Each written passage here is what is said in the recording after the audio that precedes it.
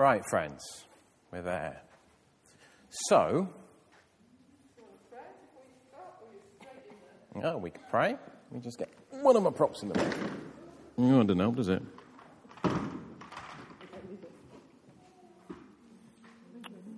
Yeah, put it on the stage.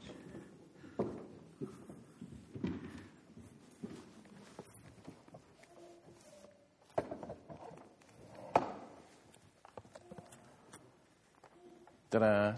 Can you see this? No? I'll move it back a bit more. There you go. We'll put it back there. Yes, please. Oh. Yes, it's funny, isn't it? That crazy man's about to do a sermon. So, Lord, we thank you for your word. We thank you for the preparation that Martin's put into this and the message you've given him for us for today. We pray we'll have open hearts and minds to respond to what's said. In the name of Jesus. Amen. Amen.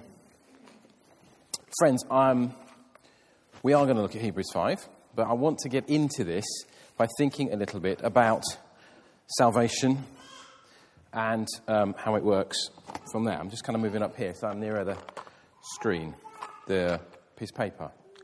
So tell me, what, as it were, are the things necessary unto salvation that people need to know? In other words, if somebody said to you, how do I get to heaven? What sort of things would you want to talk to them about? Jesus died for you. Jesus, thank you very much. And Jesus died for you. Somebody else. What else would you want to talk about? God's forgiveness. Forgiveness of God. God's forgiveness. Okay. What else might we talk about? Love.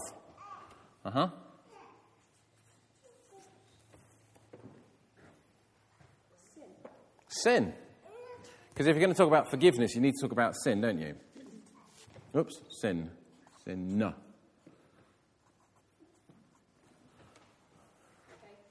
Faith.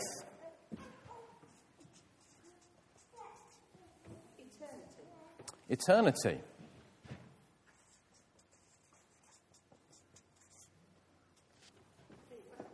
Sorry? Peace. Yep.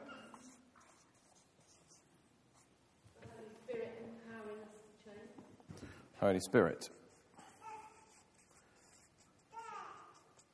Empower to change. Sorry?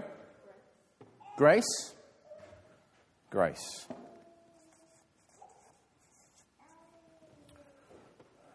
Yeah, grace is a hard concept, isn't it?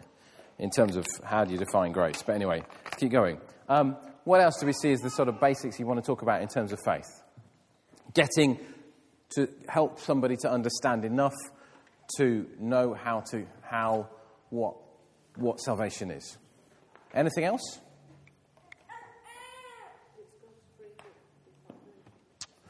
Okay. So there's something about free gift that we don't earn or deserve. You know the Bible verse.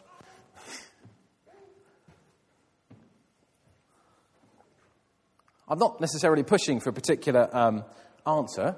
I don't think necessarily we've forgotten anything. But I think it's, I think any sense of saying, how do I get to heaven, is going to cover quite a lot of that. You might have a sort of framework in your head that is like ABC. Admit you're a sinner, believe in Jesus, and C, commit your life to him. Yes? No? You might have an outline in your head that's about the 5 fingers. I never quite understand how they are, though. You use a thumb for thumbing a lift to heaven. It's a free gift.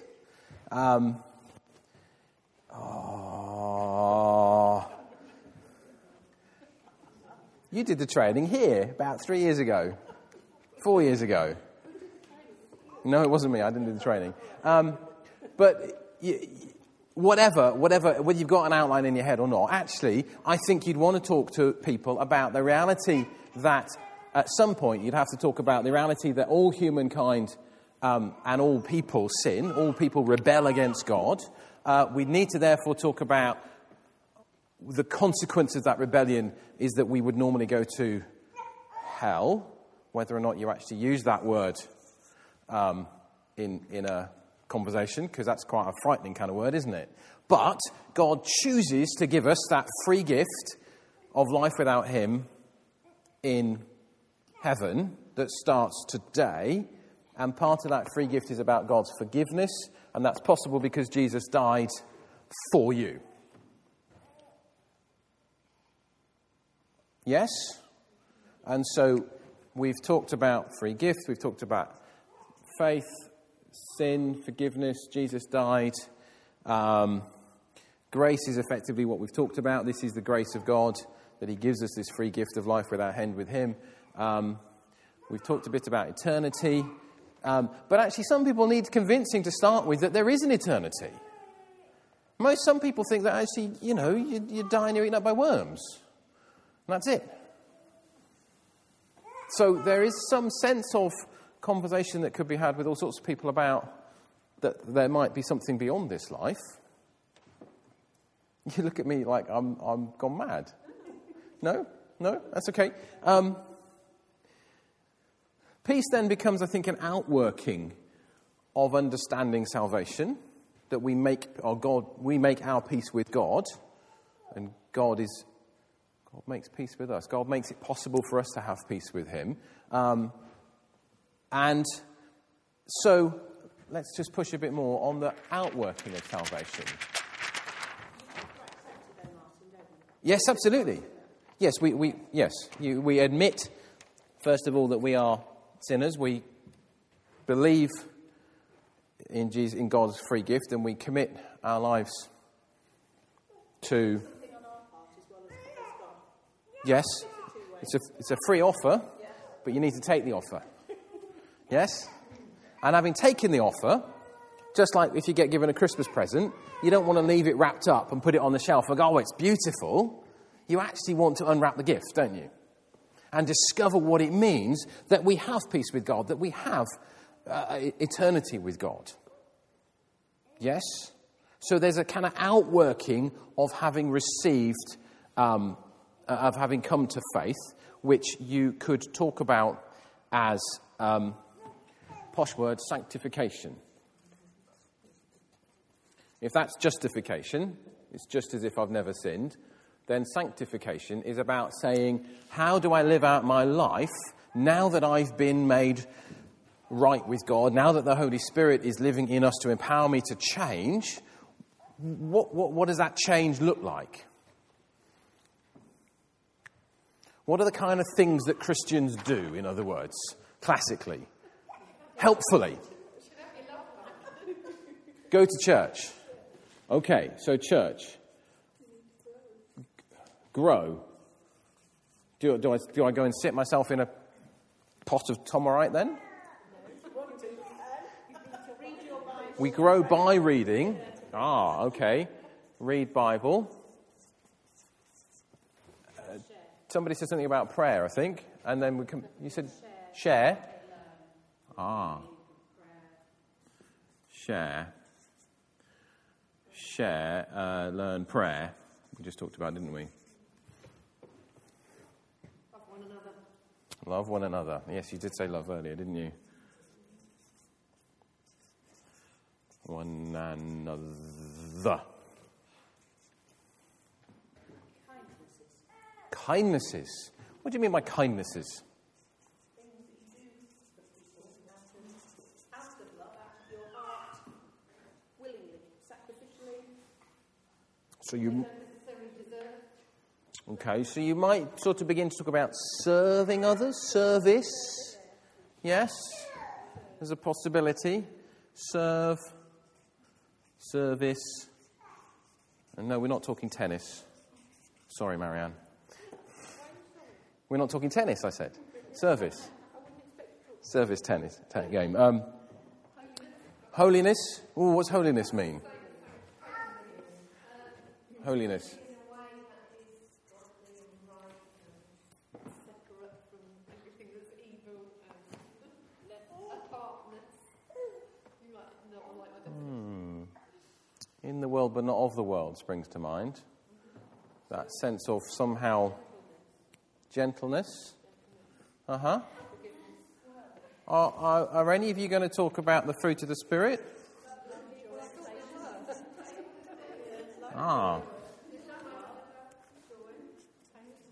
Fruit of the Spirit. Now tell me, can you do the fruit of the Spirit on your own? Love, joy, peace. Joy perhaps, peace perhaps. Patience, kindness, gentleness, self-control. Surely our self-control is sorely tested when we're with other people. You need faith. Because if you have faith in yourself and believe that you can, and keep that at the forefront, you can do those things. Okay. Or you enrich other people in the same way and it multiplies. Okay. They have the same faith, grow within them, they share things, and it perpetuates itself. Okay. So, yes, I'm with you. Let me write it down. Faith. But I think there's a sense in which all of this, growing in the Spirit, growing in faith, if you like, growing in maturity, comes from that understanding, and we haven't really talked about it, is that actually we're adopted into God's family when we come to faith. And so our identity is different. We are brothers and sisters of Jesus. We therefore begin to understand the consequences of that, and the outworking is that actually we live our lives no longer for our glory and honour, but for God's glory and honour. If we're doing it for ourselves, if we're doing it on our own, Yes. we're singular. If we're kind to ourselves, is there some selfishness in that? Is there, if we're doing things for us? Mm-hmm. Okay, so there's a real, I think there's a sense of family, of community that we kind of need to be talking about in all this. And I think I'm always very conscious when it comes to community that actually we're all on a journey, and so we can't expect other people around us to be perfect when we're not. So if other people are not as loving and peaceful and kind and generous towards us as we think they ought to be, let's provoke one another to godliness rather than write them off.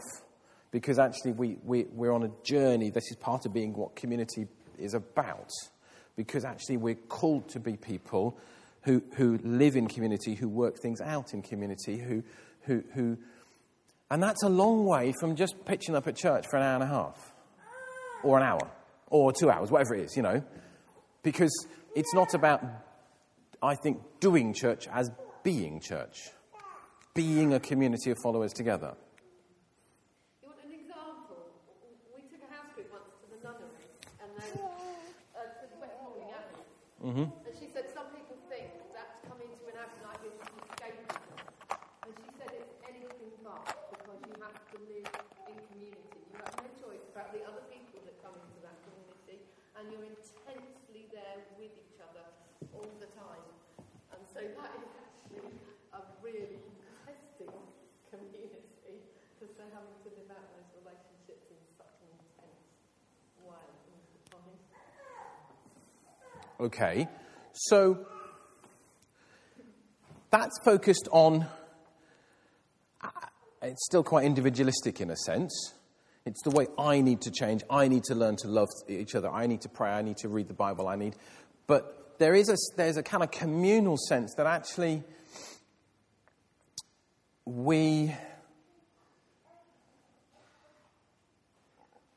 there's another strand to our life, which is about helping other people to discover God's love. So actually, if you like, be in the position where eventually somebody else says, how do I get to heaven?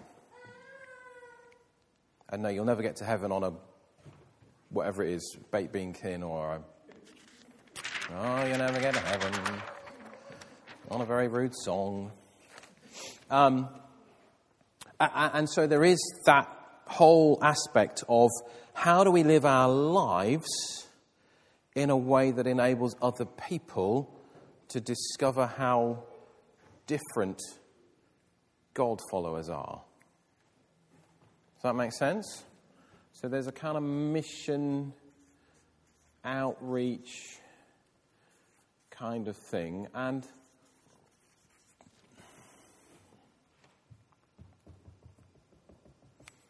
I am very...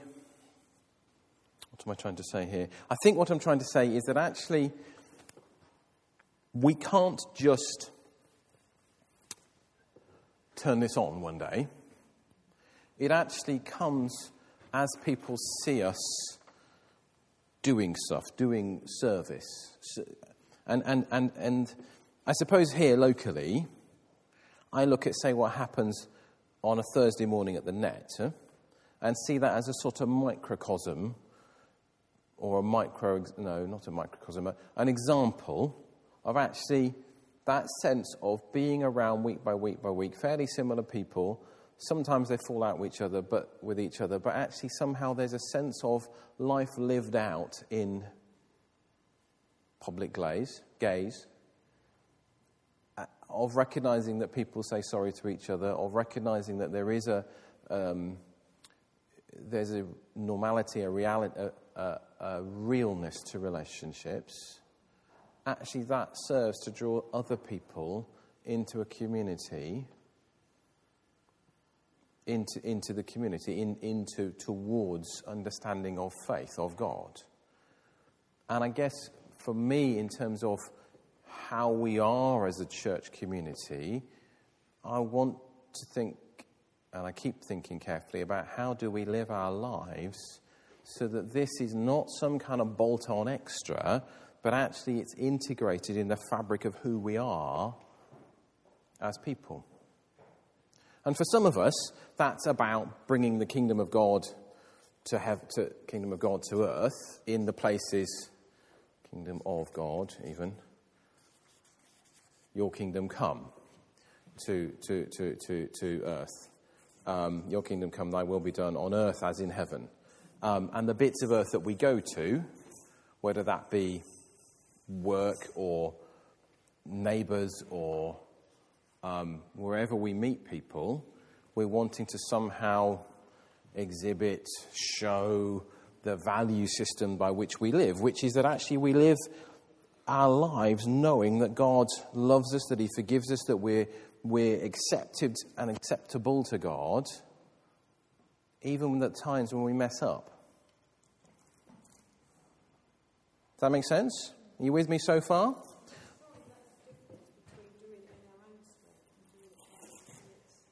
Absolutely.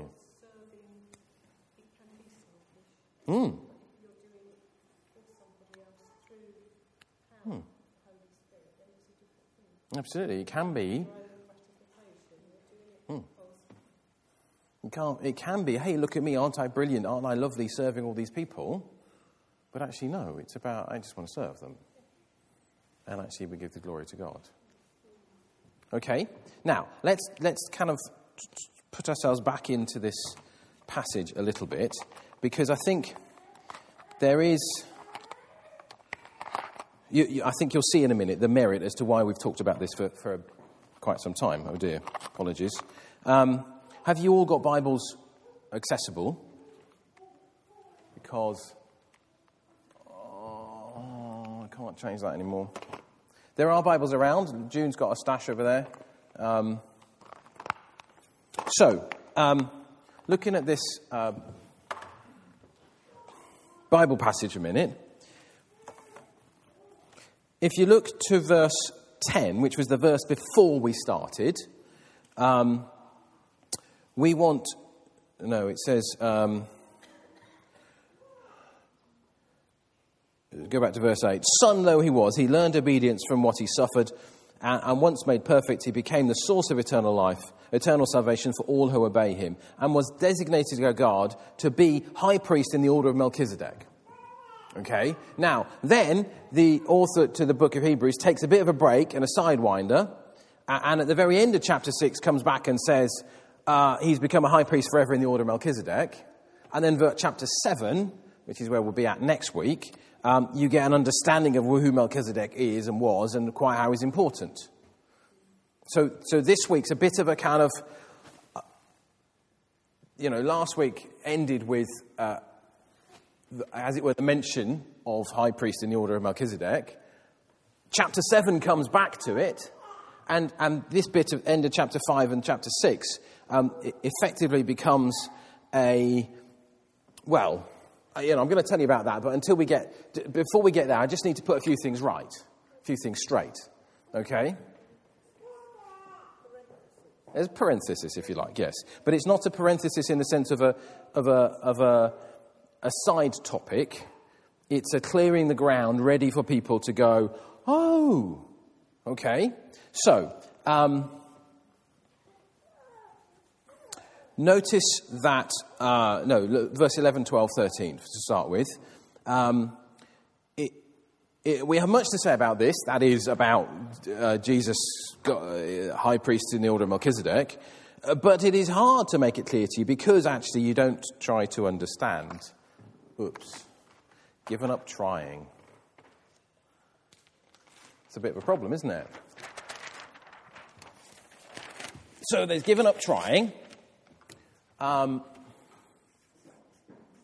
Given up trying to understand. Oh, it's all too hard. I'll just go back to my old ways. I don't understand all this stuff about Jesus and Melchizedek and no, give up.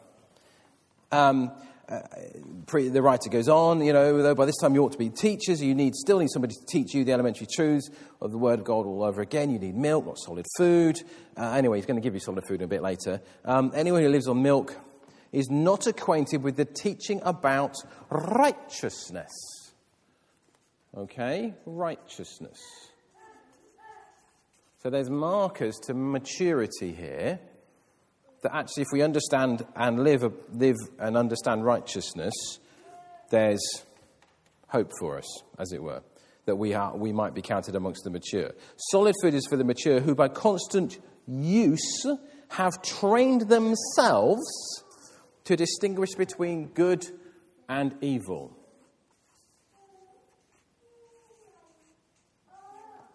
Now then,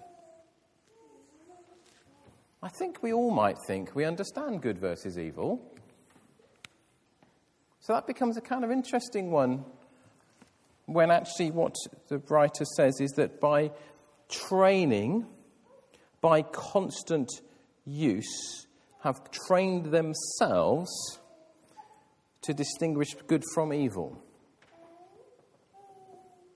Now that's kind of...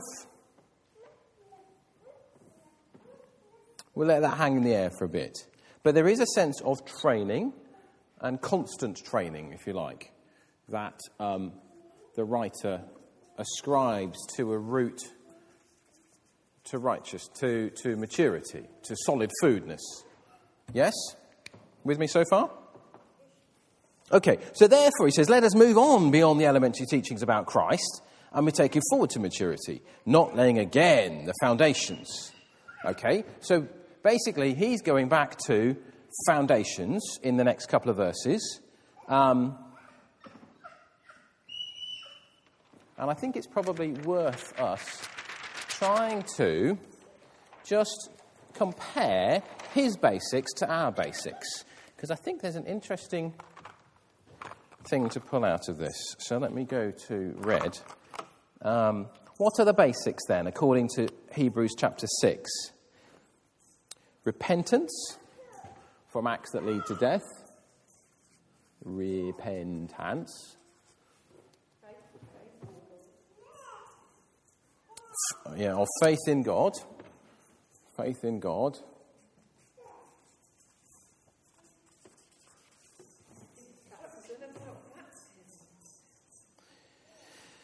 Yes, we have not talked about baptism, have we, at all today?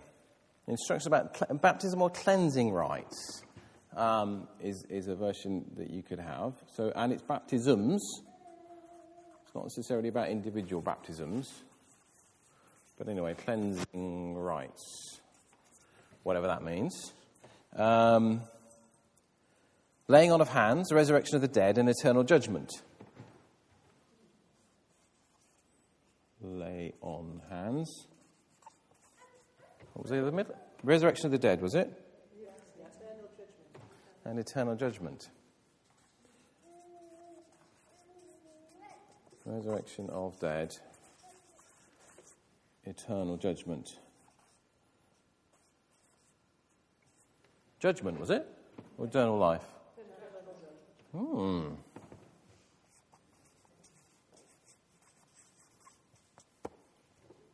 Now, here's a question for you. Is any of this specifically Christian? Could you be a Jew and have all this?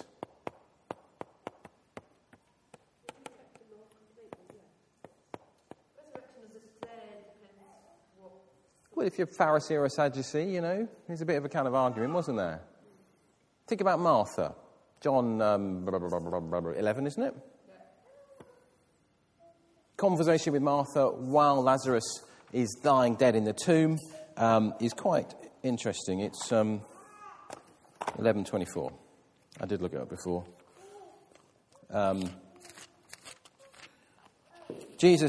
Martha says to Jesus, if you had been here, my brother would not have died. Yes, that's right. But I know that even now God will give you whatever you ask. And Jesus said, your brother will rise again. Martha answers, I know he will rise again in the resurrection at the last day. In the resurrection at the last day. Clearly, actually a common Jewish belief that there would be a resurrection of the dead at the last. So there has to be an understanding about judgment if you're going to have a resurrection. You're not all going to be resurrected and happily go off to see Jesus. God, sorry. So, you know, and Jewish faith is all about faith in God. Because we're not talking about God, faith in Jesus the Messiah in this baseline stuff, are we? We're talking about actually stuff that's all common between Christians and Jews. And remember that Hebrews was written to a group of Jews who had become Christians. Okay? So actually where he talks about, she, maybe, let's say she for a bit, shall we? The writer to the book of the book of Hebrews, where she says, she sells seashells on the seashore, where she says, why else would you want anonymity? Unless you thought that by your gender you were going to be disallowed. Sorry? There could be other reasons for being disallowed. Or your voice would not be heard. Anyway, let's not go that route today. It's a conjecture. But actually the elementary teachings, although it does say about Christ at verse 1, and be taken forward to maturity, actually the foundation you could see as actually a Jewish foundation.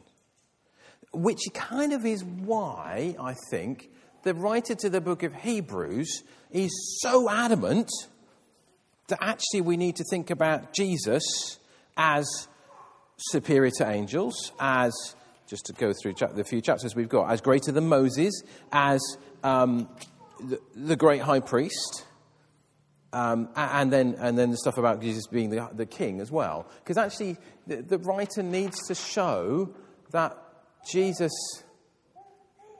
is both the Messiah, but also he needs to help them to understand the consequences of understanding of Jesus as the Messiah and the great high priest. Because actually, if Jesus is the high priest, well, what's the point of these guys going off to the temple?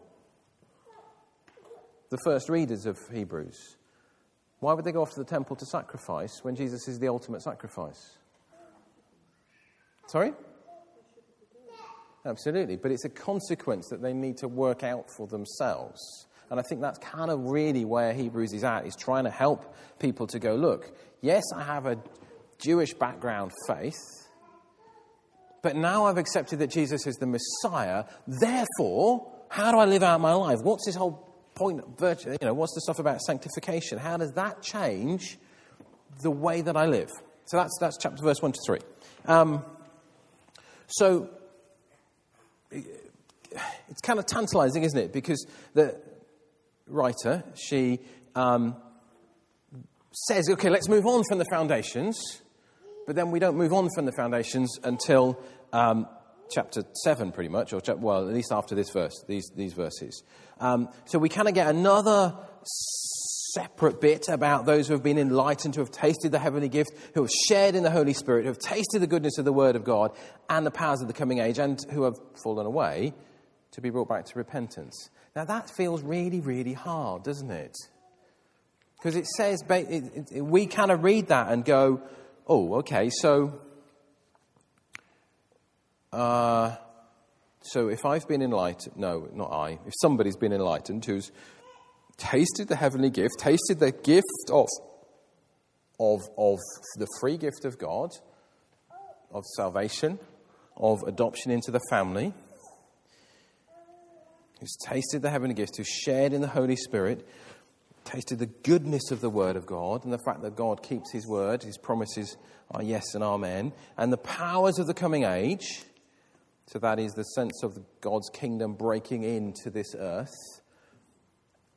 and then has fallen away. I think I want to be kind here, and I think I want to say that actually, how much is that about a reality that whatever we say to somebody, it's unlikely to get through, but that God, by His Spirit, can still get through to somebody. God can still change somebody's heart. It's kind of a little bit like you can't persuade an alcoholic to stop drinking until they're ready to. And you can argue with them for years and show them pictures of horrible livers and stuff. And until they're ready, they won't stop. And I wonder whether we're kind of slightly on that, because you kind of have to compare that then with some of the stuff about, grieving the Holy Spirit as the unforgivable sin, and, well, what does that mean? And it's all a kind of, where do we go with that?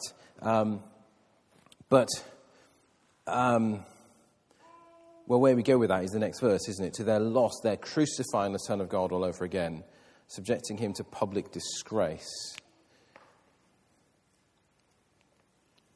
And then you've got this image of the land that produces thorns and land that produces a crop. And the reality is that actually the difference between the two types of land is that one's been planted with crops and the other one hasn't. You don't just get wheat growing in your back garden, do you? You get weeds growing, but what you have to be a bit deliberate about the things you plant.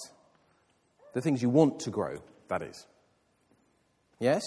And so I think there's something here about the tending the land that we possibly need to take notice of, that actually we are called to keep ourselves alert to the prompting of the Holy Spirit. We need to be people who keep responding to that calling of God to serve, to live in community, to live our lives to God's glory and honour. And then the writer, in true motherly fashion, is convinced of better things in the case of her hearers, the things that have to do with your salvation. Because actually God's not going to forget their work, not going to forget the love that's shown, and not, in the way that you've helped other people and continue to help them. And we're called to keep on with the same diligence to the very end.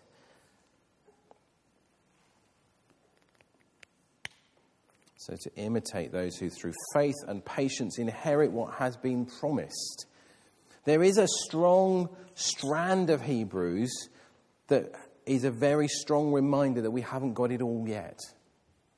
We're going to be with God in heaven, but we're going to be. We pray for God's kingdom to come on earth, but we pray for it. And it doesn't always seem to be manifest. Certainly not as manifest as we'd like it to be. And the reality is that, yes, I can say I have been saved. I can say I am being saved, but I can also say that I will be saved.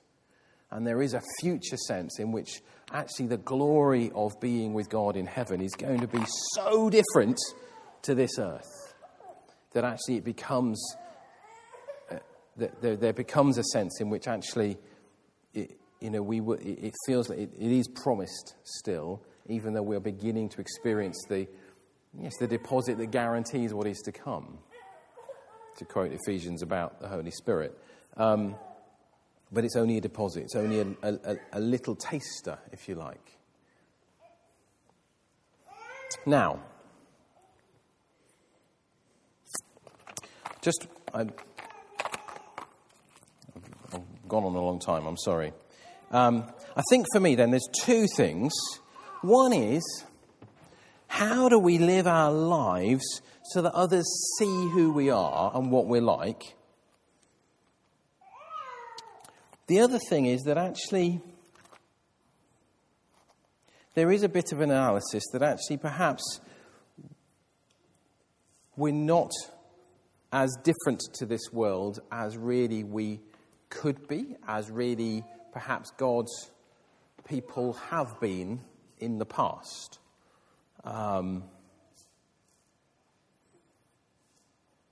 Let me read you a statement and then we'll see what you make of it.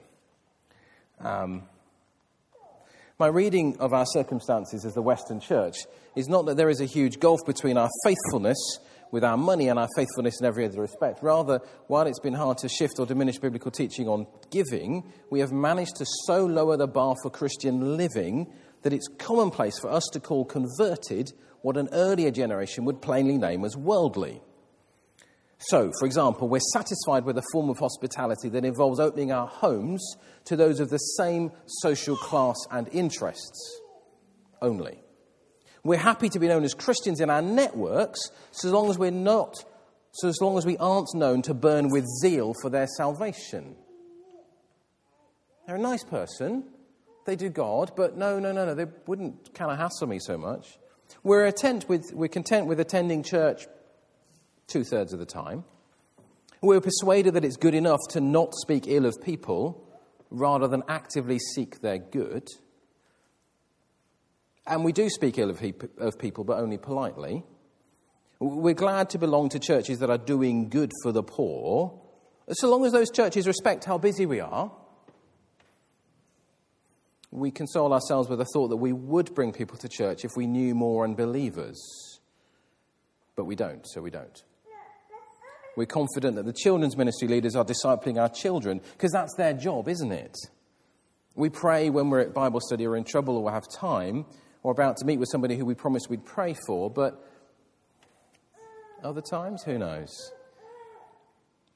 The thing is, the church will never be perfect. To demand otherwise, as Bonhoeffer said, is to accuse one's brethren, one's God, and ultimately oneself. But I believe that the reason he's focused on giving, our giving, financial giving, looks so bad is because we've come to accept almost anything in the rest of our lives and called it satisfactory. We need to honestly name what it is to live the godly life and actually name the reality that we've substituted middle-classism and niceness and passivism and hidden immorality and, frankly, public immorality for godly piety.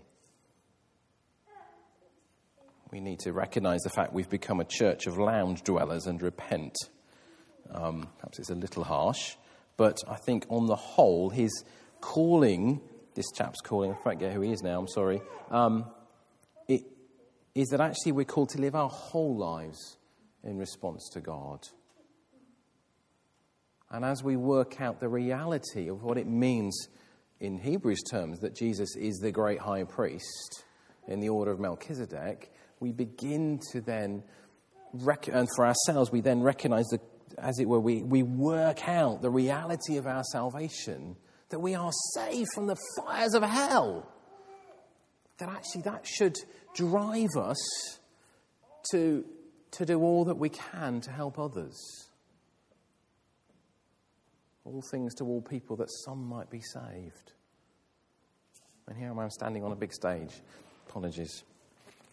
Let's take a moment to pray, and I have an older Matt Redman song that I want to play to us that just might give us a chance to reflect and to repent, perhaps, if that's appropriate.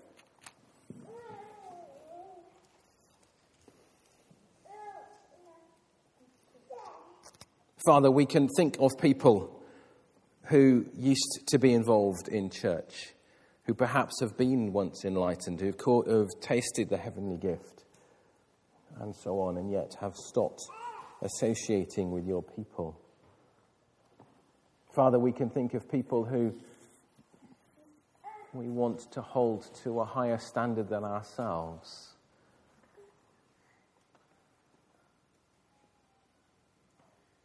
And yet at heart, we need to deal with our own relationship with you.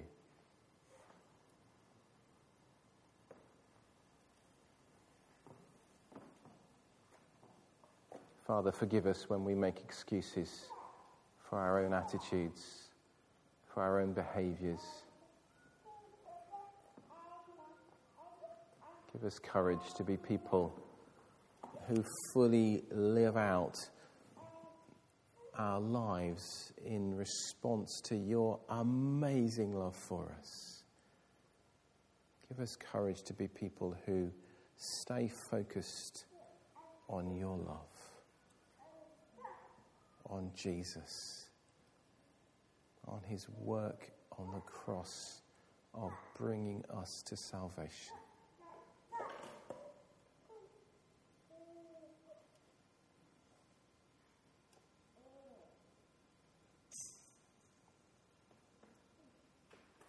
Lord, have mercy, we pray. Amen.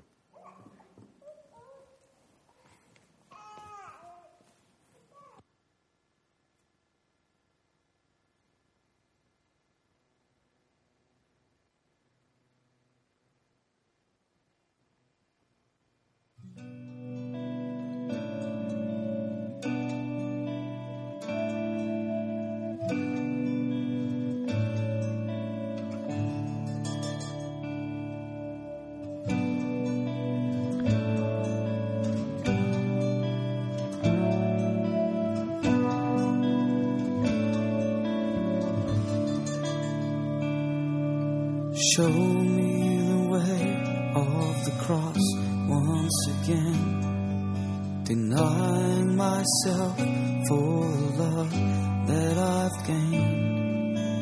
Everything's you now, everything's changed. It's time you had my whole life. You can have it all. Show me the way of the cross once again, denying myself for the love that I've gained. Everything's you now, everything's changed. It's time you had my whole life. You can have it all. Yes, I resolve to give it all. Some things must die, some things must live. Not what can I gain, but what can I give? If much is required, when much is received, then you can have my whole life. Jesus had it all.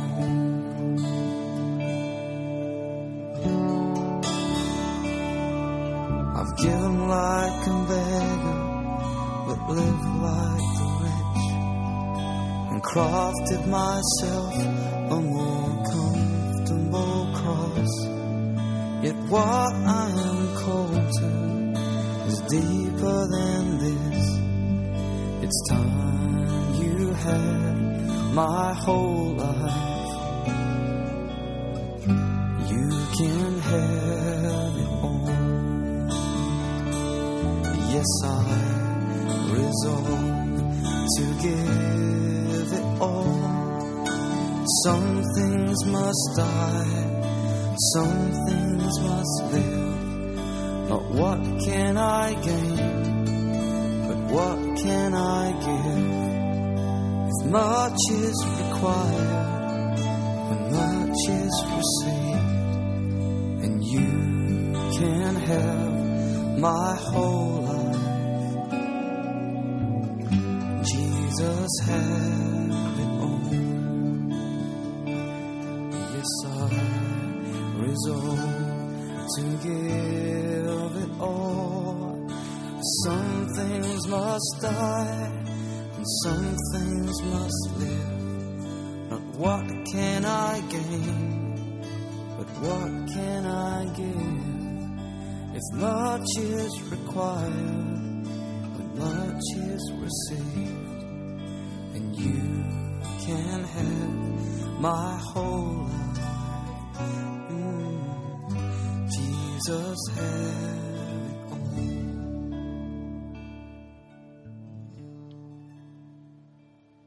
Have it all.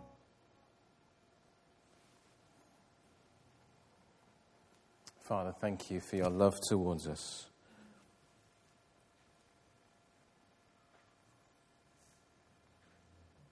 And Father, this night I ask that you'd preserve us from false guilt. And that your Spirit